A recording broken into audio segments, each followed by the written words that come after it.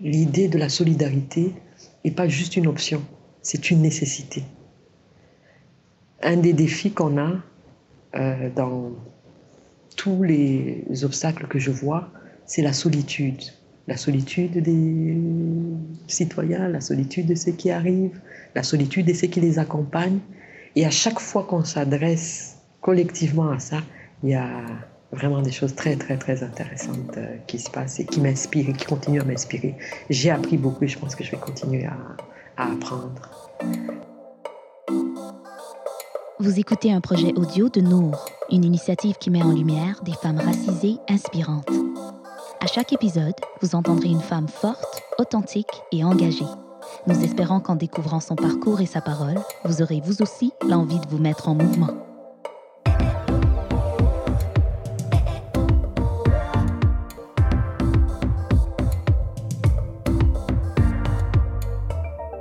Je m'appelle Marie-Claire Roufagari, je suis au Québec depuis 1994 et je suis née au Burundi. J'ai grandi au Congo, j'ai fait mes études à Bruxelles et je suis maintenant au Québec et j'ai découvert le Rwanda à partir du Québec. Je m'occupe de la formation depuis 1995 ici à la TCRI, donc je suis coordonnatrice du volet formation depuis 1995 et c'est la formation qui s'adresse à tous ceux qui travaillent auprès des nouveaux arrivants au Québec. Il y a à peu près 140 organismes actuellement. J'ai eu l'occasion d'entendre et d'être formée au niveau interculturel, pour moi c'est la meilleure. C'est Margalit Cohen-Emerick. Et quand je l'ai rencontrée, ce qui m'a frappée, c'était de voir en fait que ce qu'elle amenait, on était en train de le vivre, même encore aujourd'hui. Dans son approche, elle s'intéresse vraiment à l'interaction. Mais pas juste à l'interaction entre les deux individus, mais elle tient compte des identités en présence. Elle tient compte des inégalités et des rapports de pouvoir. Elle tient compte de l'histoire des peuples, des contentieux entre les peuples.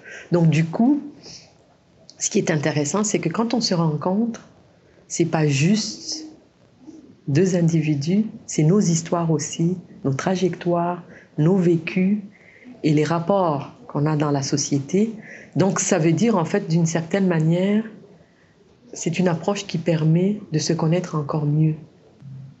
Comme humain, si on n'a pas été socialisé dans les mêmes univers, il y a un travail de rencontre qu'il faut faciliter. Sinon, les incompréhensions, les malentendus et les positions figées qui nous amènent dans ce qu'on est en train de voir malheureusement dans beaucoup de domaines se passent.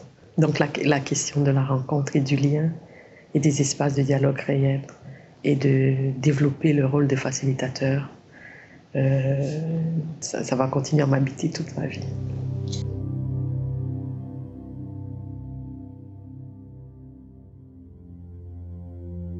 Le contexte dans lequel on est, j'ai l'impression que ce soit au niveau mondial ou au niveau sociétal, il y a des zones de fermeture. Parce que récemment, par exemple, on m'a appelé pour dire qu'il y a dans une des régions, la meute est en train de s'installer. Donc ça fait paniquer tout le monde. Mais c'est sûr qu'effectivement, si les citoyens n'ont pas d'espace pour démystifier les questions d'immigration, il y a un fossé.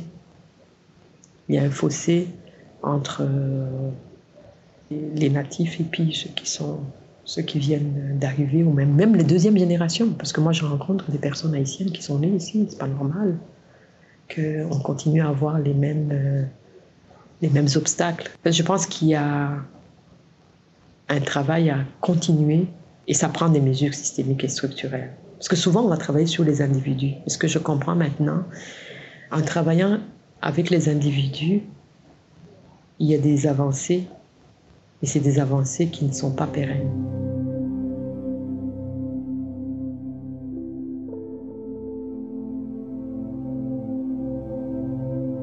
Si tu n'as jamais immigré, et qui ne travaille pas dans le domaine de l'immigration, le seul lieu qui te donne de l'information sur l'immigration, sur les refuges ou même sur la diversité, c'est nos médias et nos politiciens. Et malheureusement, on voit qu'il y a énormément des stéréotypes, des préjugés et des choses qui ne sont pas vraies qui circulent. Donc du coup, je me suis dit, en fait, comme citoyenne, mon implication, c'est de permettre à quiconque veut comprendre ou entendre de le faire. Donc du coup, rencontrer les gens là où ils sont. C'est comme si les obstacles systémiques et structurels qu'on a cachent des joyaux. Et s'il n'y a pas un travail qui ouvre ça, il reste des solitudes et on passe à côté des expériences et d'expertises qui seraient très, très intéressantes. Donc, depuis lors, en fait, l'idée de créer des espaces de dialogue réels, l'idée de créer des liens m'habite. Donc, en plus de la TCRI, je suis aussi impliquée au niveau du service d'éducation et d'intégration interculturelle de Montréal. Parce qu'une chose que j'ai compris, c'est qu'à chaque fois qu'il y a eu des rencontres et qu'il y a eu un espace de dialogue réel, ça génère des pratiques adaptées, ça génère des innovations. Donc je me dis, c'est non seulement un terreau fertile pour aller découvrir ces joyaux, et aussi de l'innovation pour notre société.